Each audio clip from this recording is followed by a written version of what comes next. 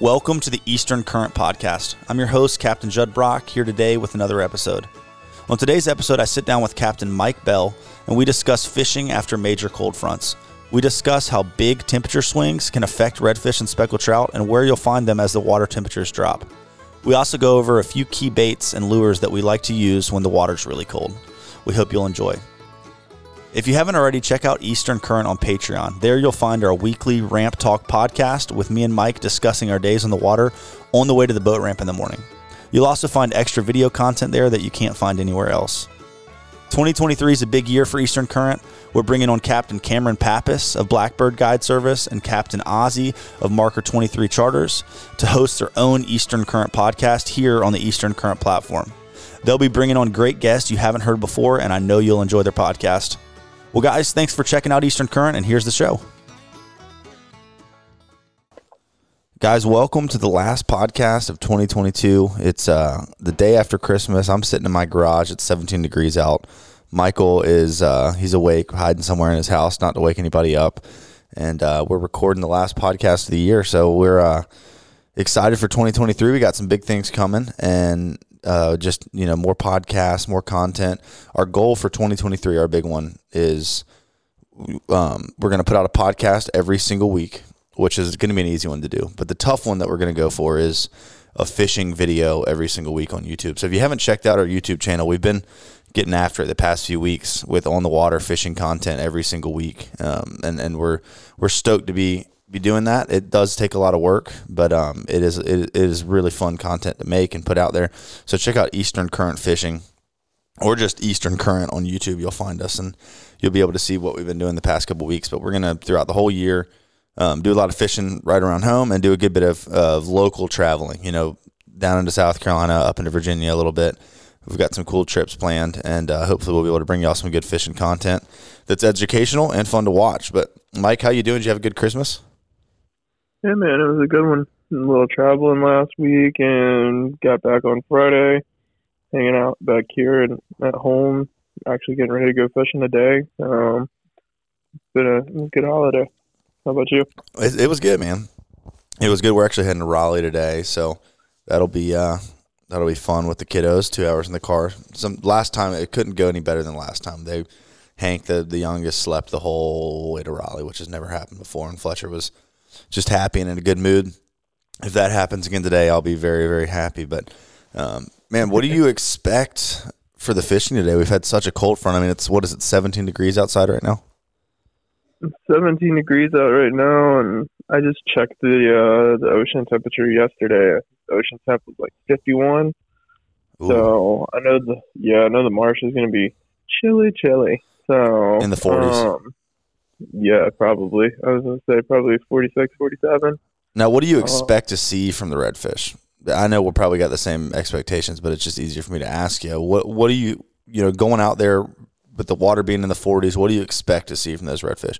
And do you think it's dangerous? Is it dangerous? Because Texas had a big freeze, and they just shut down a lot of their fisheries. I mean, I think redfish are a lot hardier, but like speckled trout, it can be dangerous to go try to catch these fish. Could you kill them in this temperature?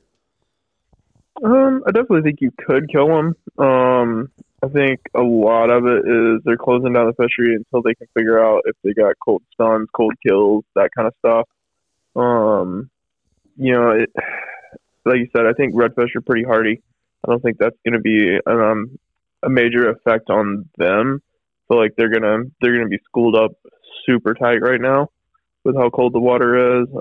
They're probably gonna be sitting pretty deep as well, just because of it being so cold. Maybe this afternoon, that's what I'm hoping for. I'm not even gonna get on the water till I think around 12:31. Yeah. But I'm hoping that sun get up today. It's going to be a high tide kind of in the middle of the day, so which is a bummer. But, I think that'll warm up everything just a little bit. And hopefully the fish will start to feel that and get excited, get moving around a little bit more. But definitely be cold, lethargic, just sitting on the bottom, probably school up super tight. Probably going to be actually hard to even see them just because of the fact that they're going to be moving so slow and just sitting there. Yeah, a lot of laid up fish. Yeah, they're not going to be cruising. They're not going to be moving a whole lot. So But I feel like today's probably a mission just to locate fish after this cold front, as opposed to, because we got hit with the cold front and Christmas at the same time, so we're all off the water. It's a big unknown of like, all right, what's going on out there?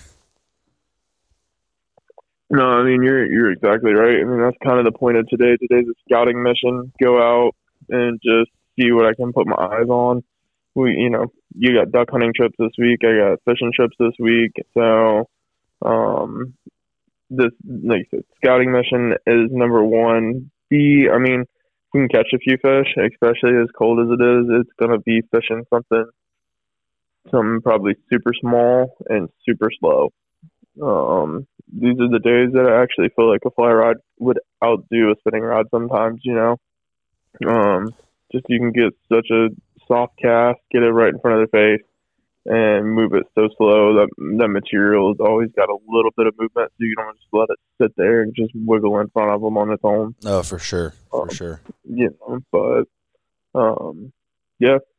we'll see. River fishing some this week too, so I have a feeling all the fish are either going to be gone or they're going to probably be sitting deep. I'm kind of curious to see what the river temp's going to be like. I have a feeling it'll be a little bit better than the ocean temp. A little more stable. So maybe it won't mess with them quite as much, but I definitely know that river temp's going to have dropped, I think last week. Last day I fished, it was 56, 57, somewhere in there. So I would assume that it's definitely dropped some, but I don't think it's dropped probably quite to 50, 52, right, in that low 50s. So we'll just have to see what happens. Yeah, heck yeah. It's always so stressful, these big cold snaps this time of year. The nice thing is it does usually get those redfish starting to school really, really heavy. But it is, it does put a damper on it for a few days, and it sucks to run the boat when it's 17 degrees outside. Your face is freezing. Yeah, I was going to say your hands are frozen, your face is freezing, your push pole gets wet, and then you don't even want to touch it. I forgot about that. I forget about that every year until I go to grab it when it's wet, and it's like, oh my gosh, this stinks. I was going to say, I always have, this year I've stepped my game up. I got some waterproof and windproof gloves, but last year I had windproof, which was nice running the boat, but when you had to grab that push pole, it was miserable. Yeah, that's a good thing to bring up, honestly, is the crabber gloves, like the commercial crabbing gloves. They're rubber coated with wool inside, and they're cheap. They're like $5 to $7, and they are the best glove for running a boat in the wintertime.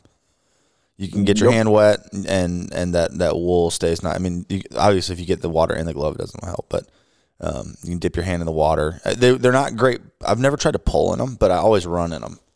And I'll take them off. I haven't found a glove, like a winter glove, that I can pull in. It just is so uncomfortable. I feel like I can't grip the pole well. Do you have a a glove that you pull in when it's really cold, Mike?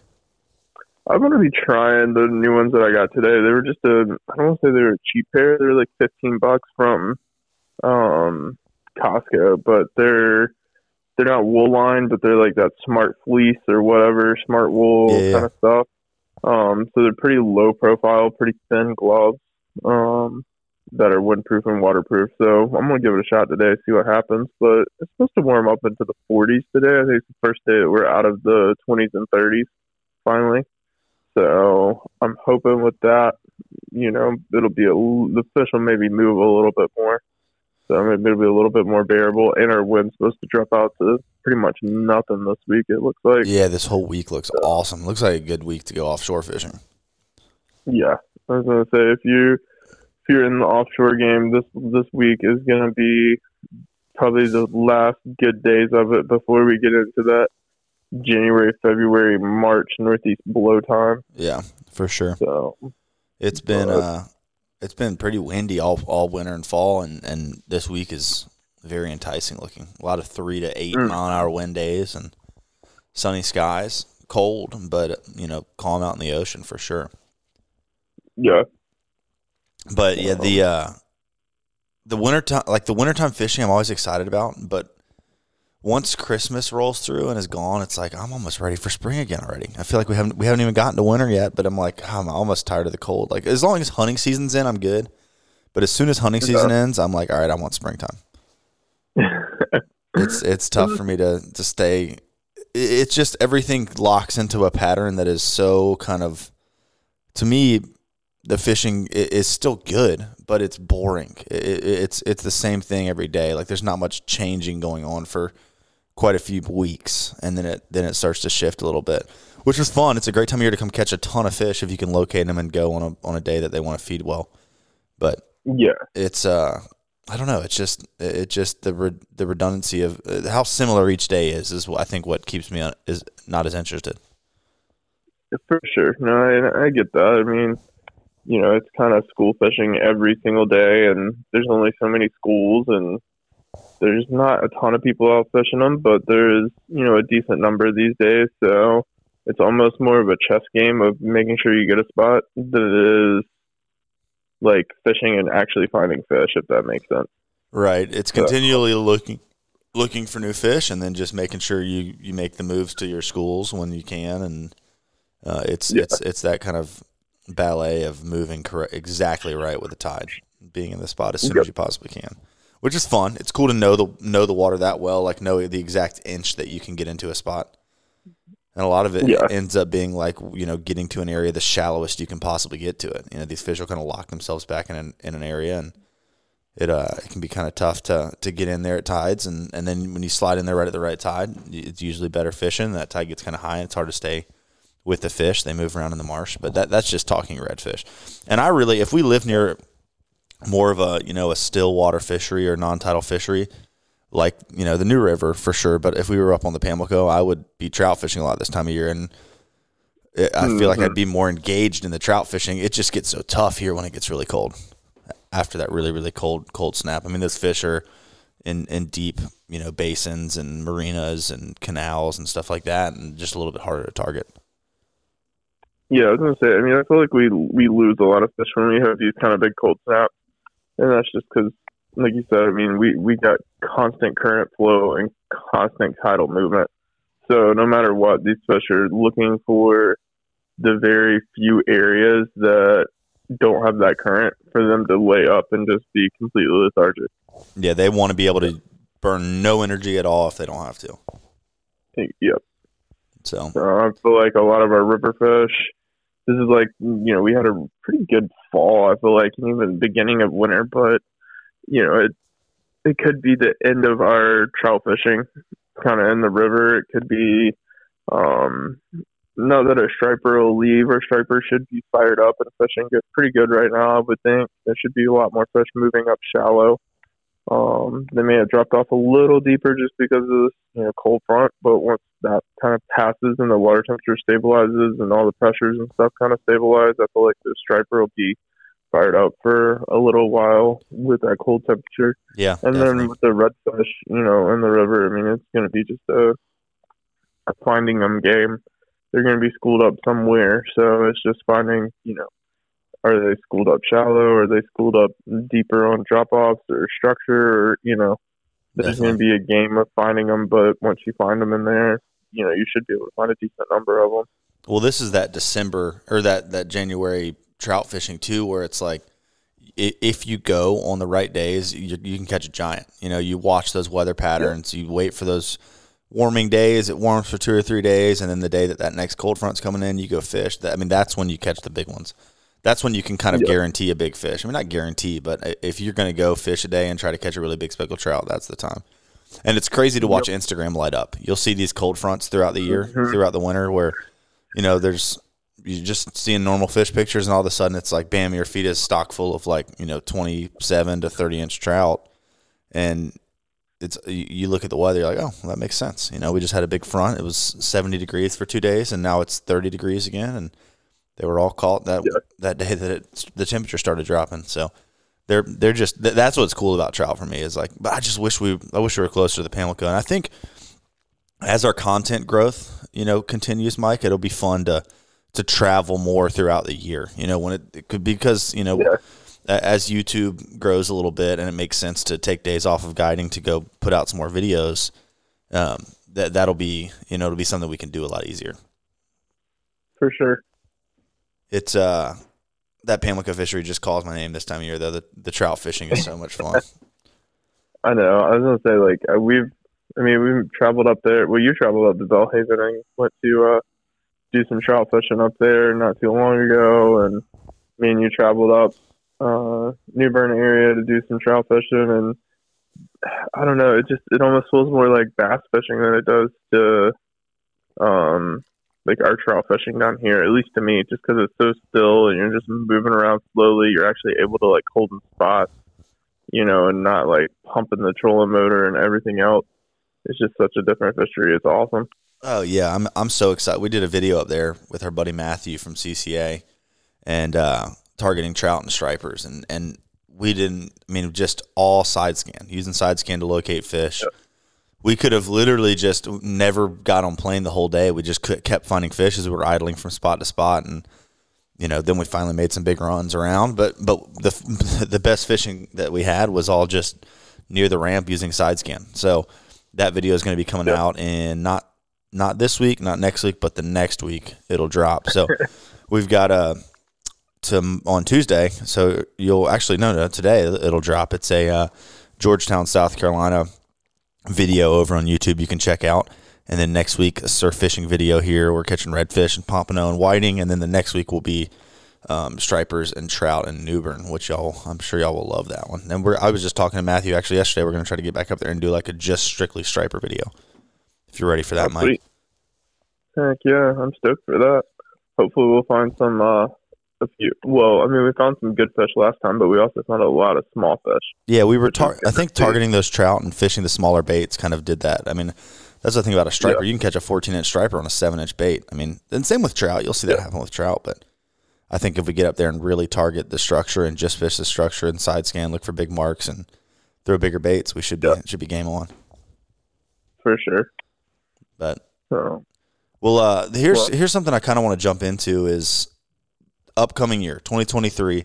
What are some of the things that you're looking forward to fishing wise? As the seasons change, that obviously we've got a whole year ahead of us. We've got different seasons, different fish, that we target different parts of the year. What are you looking forward to doing this year?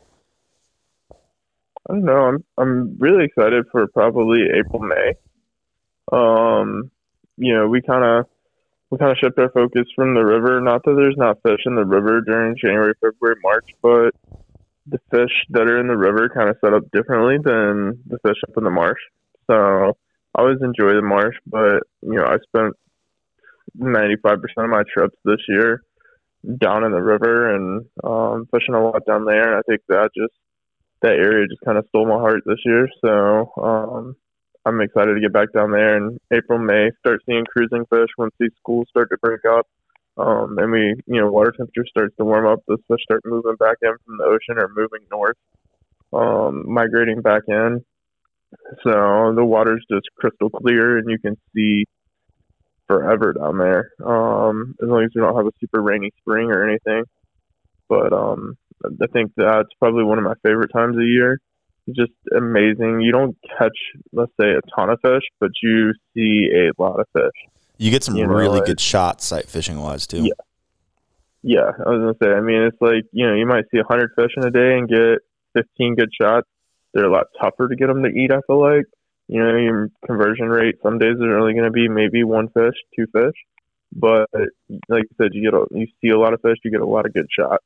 And I think last year, I mean, you had some fish that were sitting in just inches of water, pretty much. This is crazy. So anyways, that I'm excited for. Getting, last year I did a decent amount of bait fishing with some people and a decent amount of bait fishing trips and just expanding on that. So like this past year, I've only low tide fished just about every single day. And even, no matter what, I was trying to low tide fish. So I think this year, being able to capitalize more on high tide fishing and some different things, I'm excited for that. So expanding my area, my tide cycles a little bit. So, and being able to bait fish during the summer is some days just a really productive way of putting a few extra fish in the boat on those higher tides. So I'm excited for that. Yeah, that's awesome. That's that's one thing that's good to hear, because I feel like so often for year after year we can get sucked into doing what we're comfortable with, and I think each year moving into it, a new fishing season, we need to look at it as like, all right, what do I need to spend time doing? How can I get better at this? What's going to make me a more well-rounded angler, and in return help me catch more fish when I'm out on the water? And fishing those tides that you're uncomfortable with, or fishing a different style of bait or a different way. And the one thing I really want to start doing is fishing my bait casters more when sight fishing. It's something I've always wanted to do, and I do use them to sight fish, but really getting dialed in, because I feel like that's such a good tool if I'm not fly fishing, to use for sight fishing. I really think that the kind of breakdown is like a fly rod is the most productive sight fishing tool than a bait caster, than a spin rod. So yeah. Excuse me, I had my morning burp right there. I had to turn away from the mic for a second. But yeah, I mean, the other thing too that I really want to try to figure out is the triple tail in our river. I don't know why, but recently I've been thinking about it a lot lately, and I talked to the crabbers down there a bunch, and there's periods of time where they're seeing a triple tail on every other crab pot buoy, and that's something I really want to spend some time to do. And I think it's one of those things that it's not going to be difficult. If the water clarity is like it was this past summer, it's just taking the time to run a bunch of crab pots and see if those triple tail are there, because they're going to orient to those crab pots. They're going to find those crab pots in those channels. The crab pots are strategically placed, along edges and channels that fish are already going to be traveling, just like the crabs are traveling. So it just makes sense that they set up on that kind of structure. Not that they won't set up on a dock or set up on a piling or anything like that, but those crab pots I think they really like, especially when that grass gets piled up on the buoys. But have you spent much time triple tail or looking for triple tail here, or looking at crab pot buoys? I've looked at a few, but I've never hit it good or anything. This past summer, I hit a couple out off the beach that I found, and we just didn't make good cast on them. Me and Jeff had one day kind of out off the beach, and we hooked one or fed one and pulled him off. But I saw a few laid up out there just floating in the open ocean. Never really spent a whole lot of time on the inside though looking for them. So they're funny fish. It's like you get one shot at them. After they see whatever you throw at them once, it gets very hard. Unless you're throwing live bait, it gets very hard to get them to eat. Yeah. Well, and I think too, this would be something to play with, but not knowing if I don't know if it would be better on high tide, low tide. Do those fish move in and out? Do they only stay out on the river? Do they move up into the creek crab pot? That kind of stuff. Yeah. So, getting into the right location, if that makes sense, of really finding them. So, most definitely. But I think something else that I'm looking forward to this year is a little bit more sheepshead fishing. I don't know if you noticed it, but I feel like this year, at least me, myself, and I have found a lot of sheepshead this year. A lot of sheepshead. Just pulling banks and looking for redfish. Seemed like half the oyster bars that I passed by had sheepshead tailing on them or moving around on them and that kind of stuff. So I'd love to start tying up some, smaller shrimp flies and different stuff like that, just to have some presentations that are easier for those sheepshead to feed on. So I think that'll be a fun fish to target some more this year. We fed, a handful this past year, never landed one, but fed a few. So landed, a bunch, not a bunch, but had a couple good days where we landed 4 or 5 on spinning gear and different things, just with live shrimp or cut shrimp. So I'm excited to try to sight fish them. That's, I feel like, kind of an untapped resource that we have here, that it doesn't happen every year, but the years that it does happen, we have a lot of fish in the marsh feeding around on all the oyster bars. This year was just insane. I feel like every day I had at least probably 2 to 5 shots. Right. Making it worth it. And yeah, it was definitely would be fun to do. So yeah, those are fun fish. They're like, I'm gonna call them the Cape Fear River permit, because they are so tough to get them to eat.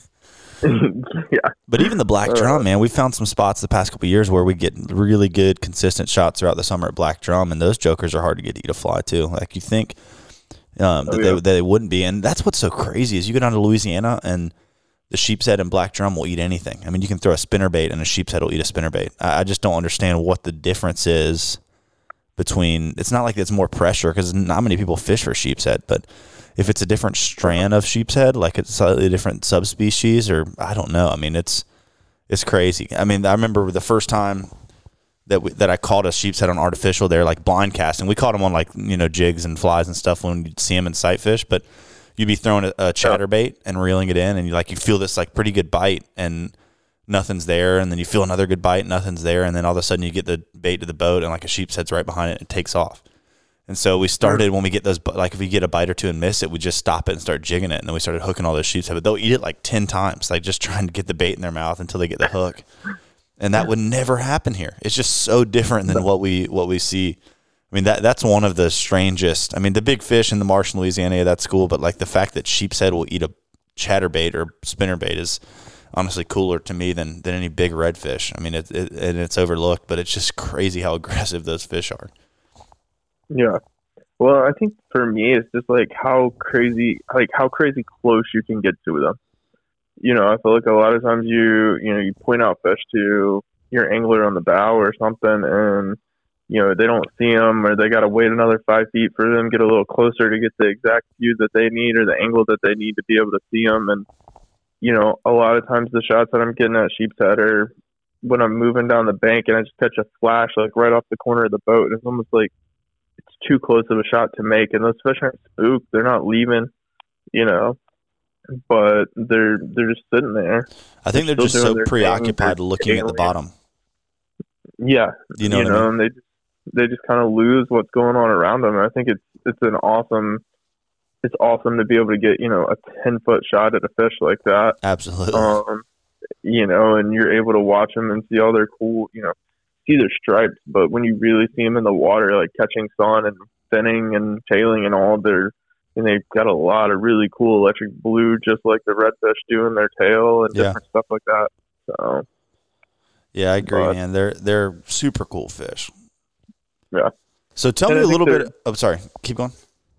I was just going to say, I think they're good for clients to see, because it really sets up like, all right, this is what I'm looking for, and it gives you the chance to kind of talk them through if they've never done it before, or if they're a little rusty or whatever, all right, there's its head, this is where I need to land the fly, that kind of stuff. It's a good practice fish because you can see everything that's happening right there for the angler on the bow. Right. And it happens for redfish, but a lot of times, you're making that longer 30, 40-foot cast and all where you may not be able to see everything if you're the angler. So definitely. I think a lot of it too is the sheep's head they won't get quite as shallow oftentimes as the redfish. So it happens a little closer, but then when you do see them, they just show up, they pop. I mean, they contrast against the bottom so much more than a redfish does. So you can just see it so well. The anglers on the bow can really, see how they orient to the fly, where their fly goes. And the sheep's head, they're honest. I mean, if you put a bait in there without spooking them, they're going to at least come up and look at it. They'll get your heart going quite often because you're like, oh my gosh, he's going to eat it, he's going to eat it, he's going to eat it. And then they just turn and swim off, and they usually swim slowly about 3 feet, and then they take off.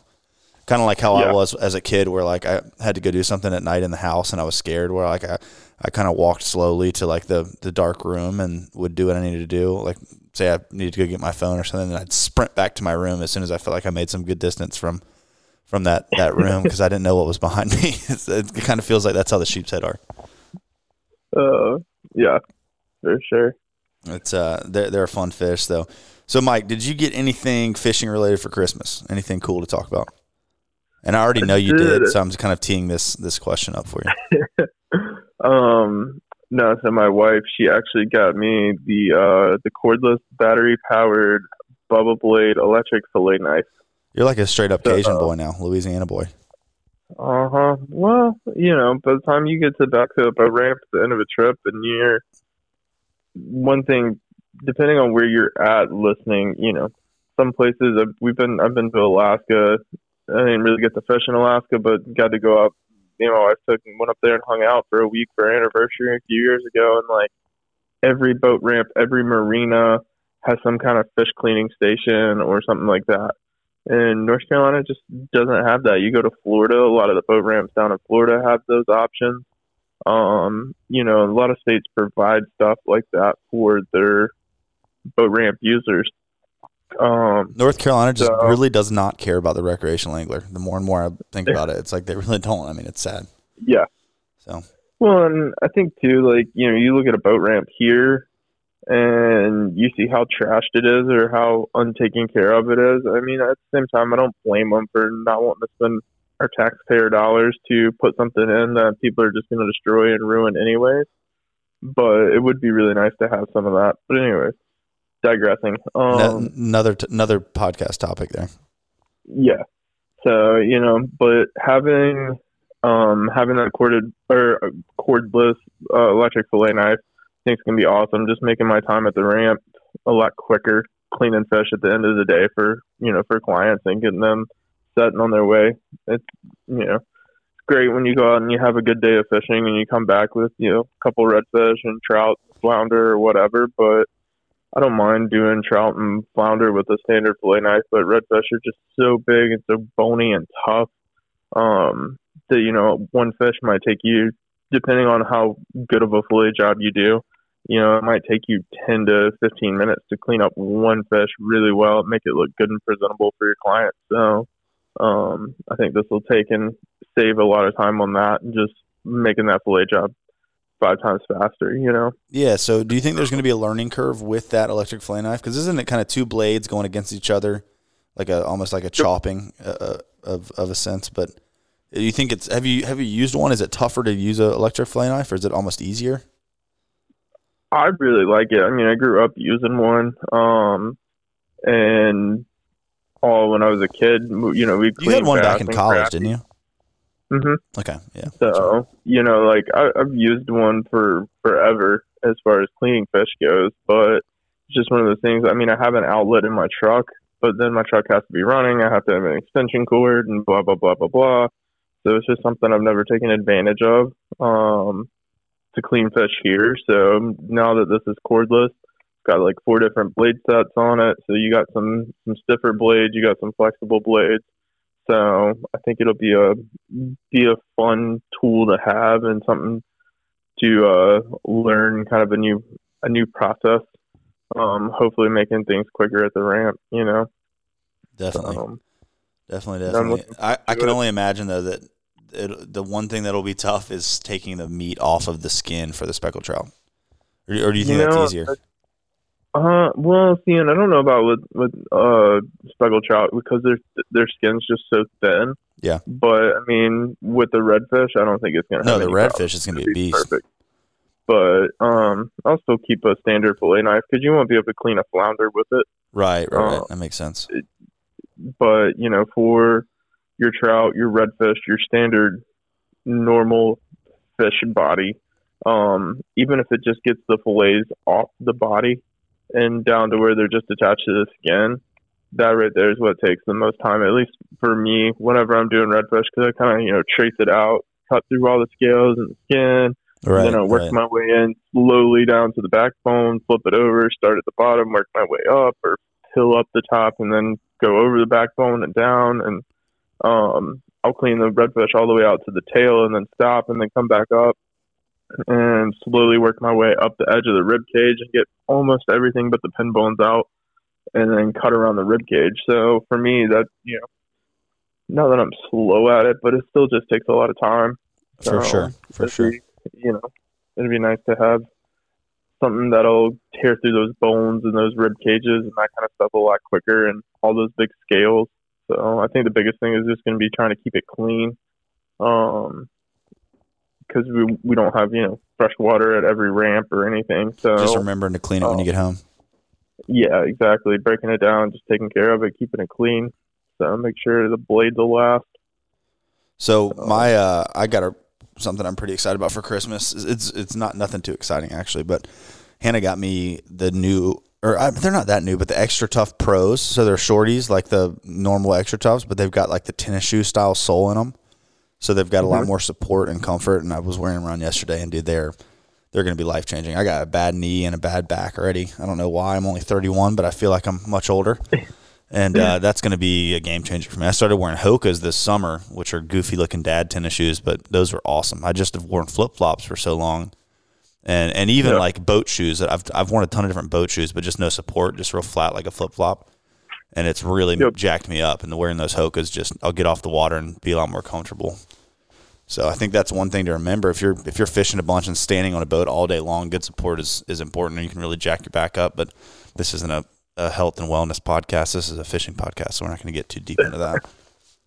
But well, I mean, if anybody that fishes a lot, like you said, that is something that they are going to notice very quickly. Just being on a boat, every single day, all the way it moves, the way you're moving and getting up and down, especially for like us getting up and down off the back deck onto the pulling platforms and standing on that. Your feet, well, at least for me, like I know when I'm pulled, my feet don't hardly move when I'm on the platform. Right.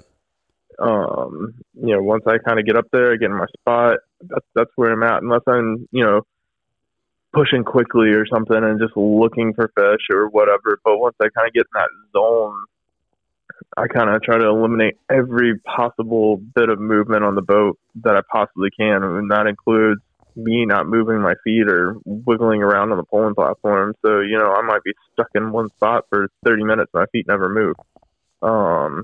That's something that a lot of people don't realize or don't think about, especially if you're up on the bow using the trolling motor, fishing by yourself a lot. You got that ability to move around and kind of change your positioning and that kind of stuff. Right. But a lot of times when you're on the pulling platform, depending on who you are, you may not move your feet a whole lot. That's the truth. That's the truth. Yeah, it is nice to wear something comfortable. I mean, it just extends the amount of time that I can be out there and fish. If I go out there barefoot or with flip-flops on, like my back is firing by the end of the day, and it just makes it so much easier to focus on fishing when I'm not worried about my knees and my back standing on the boat all day. I hate that that's even something I talk about now, but I guess I'm getting older. Part of growing up. Well, Mike, tell me today's 17 degrees. We already talked about it a little bit, but you're about to hit the water here soon. What are you going to have tied on your rods when you get out there? I was actually debating that yesterday when I threw some rods in the boat. Did you order any of those? What was it called? The Little Johns. You ordered any Little Johns? I have not. I want to go by probably tomorrow morning before my trip starts. I might run up to the tackle store and see if I can find a few. But I think what I'm going to start with today is actually going to be the Z-Man little TRDs. Yep. And just they're going to be standard stick bait or the ticklers or anything like that? No, just the standard stick bait. Nice. I think it's going to be so cold that these fish are not going to want to have a whole lot of movement. A little bit's going to be good. And I think that, that standard stick bait with a very short jig head. So there's a lot of movement in that bait itself. Yeah. Will be enough to, get those fish to fire up. And I might throw a little Procure or something on there just to have a little scent. Yeah, because, this thing, it's going to be tide moving. Those baits will move a little bit just sitting there on the bottom. So I think that with a little bit of scent is going to be pretty much all you're going to need. Yeah. Okay. The other thing that I'll probably do is either probably a little voodoo shrimp, like a little 2.75 voodoo. Just the ability to cast it over like a DOA or something like that, and just that smaller profile and more realistic look. It's got a few antenna, a little bit of leg movement, a little softer plastic than a DOA or a standard soft plastic. So I feel like it kind of bridges that gap, at least in movement, from a standard soft plastic and a Z-Man. It's somewhere in that middle. So I think that'll be a good option too as well today. So, and I'm going to be, this is the time of year, especially for me, that I start stepping way down in my tackle. So like stepping down to probably 14-pound fluoro, maybe even 10 or 12-pound fluoro, depending on exactly how clear the water is. But, the last week, whenever I looked at it, the water was crystal clear. You can see down 10, 12 feet. So, having that really light, fluorocarbon, I think will make a good difference too. So. Heck yeah. So Mike, last night, I don't even know how I found this, but I was looking for something, on the internet, fishing. I think it was actually boat related. I don't even remember what it was, but I stumbled into this bait company called Marker 54. And they have some very sick baits that I'm going to order some of, but they've got a shrimp that looks so much, it doesn't look like a DOA, but it's going to fish just like a DOA, but it's got a worm hook rigged backwards in it, so the eye is in the middle of the bait. So it's going to fish like a DOA, but when you twitch it, it's going to move backwards like a real shrimp, and it's kind of stiff looking like a DOA. They've got the red flake color. They've got a bunch of other really good colors. Then I'm looking at their website right now. Then you also have, they've got 3 different shrimp lures. That's called the jerk shrimp. Then they have the M54 glide shrimp, which is a very similar bait, but it's rigged with the hook eye coming out the head like a normal shrimp would be. And it doesn't have the legs. It looks like a really good bait for like skipping and fishing for redfish. Then another really sick one is the hard plastic shrimp. So there's this, you got to go look at these as soon as we hop off because they're insane. But Marker 54, you guys, go check it out. I wish I had some type of code for y'all or something, but I've never even seen this company until last night. But their hard shrimp is it's rigged for popping cork. So when you're not twitching it, it's sitting underneath the cork. It's neutrally buoyant so that it sinks, but the tail is like all articulated, but it kind of moves and stays straight out and looks like a real shrimp. It's got a big treble underneath it. I mean, it is very, very cool baits. I think it's going to be, I'm about to order a bunch of this stuff. So go check it out, Marker 54. I promise this isn't some type of sponsored advertisement or anything like that. It's just a really cool bait company I stumbled into last night that has stuff that's there. I feel like they're really trying to like fill a niche, like not create something that everyone else is creating, but doing something different. But go check them out, Mike. Yeah. They're pretty sweet. Heck yeah. I was just say, if they hold up any better than a DOA, that might be a new staple in the box. Yeah, for sure. Yeah, at least it looks like the hook won't slide because it's weighted. It's belly weighted. Like it looks like it's going to sink just like a DOA, like the way we like it. They've got the right color, but it looks like it might hold up a little bit better, which is good for us, maybe not good for them. Well, I was going to say I probably went through $500 in DOA shrimps this year. Yeah, I don't even want to. I got to make another big order. Yeah, I mean, it's insane how many of those things we go through. So if it holds up and fishes just as good, what's the price on them? Price on the shrimp is like $5-6. I don't know how many it comes with though. Hold on, let me see. The jerk shrimp. It's a 2-pack for $6.99, so not a very good deal. Not a great deal, but not much. I mean, really, just about the same as a DOA. By the time you get 3 rigged DOAs, they're $9.99. Yeah. So they're $3 a piece, $3.33 a piece. So those are about the same. Less than $4 a piece. So that's the nice thing about DOA is ordering the bulk packs. You can get them a little bit cheaper, but yeah. But I was gonna say too, you can also order just the plastics from DOA once you spend as much money on shrimps as we do, and you have hooks and weights and all that kind of stuff. You can get just the plastics and get them a lot cheaper. Definitely. So definitely, I'm gonna have to reach out to this whole Marker 54. They're pretty sweet. But well, guys, we're gonna wrap this podcast up. Mike, thanks for jumping on early with me and recording. Like we said, we got some cool videos coming out. Keep an eye on YouTube for that. And we just really want to thank y'all for your support this past year in 2022. We took a little bit of a break from the podcast with us moving and having some babies, but we're hitting it hard in 2023. Our goal is a full-length podcast every week, and our Patreon page will have a Ramp Talk podcast each week on there where me and Mike or somebody else we're talking on the way to the boat ramp in the morning about what we're going to be doing, where we're finding fish, how we're catching fish, and that will be only available on Patreon, one coming out each week, and we're also going to be doing a YouTube fishing video each week. And we'd love to our goal is to try to put out 2 videos a week, a tackle tip video, a shorter 5-minute tackle tip video, and then a more full length on the water fishing video each week. But we're going to guarantee 1 video a week, no matter what, whether it's fishing or tackle talk. But we're going to really shoot for that to be a fishing video each week. So if something happens, if we get sick, maybe we'll have to resort back to a bait fishing video, or not a bait fishing, but a tackle talk video. But we're like I said, we're going to be pumping out a lot of content. We thank y'all so much for your support. Mike, thanks for hopping on with me this morning. And guys, we'll see y'all in 2023. Later.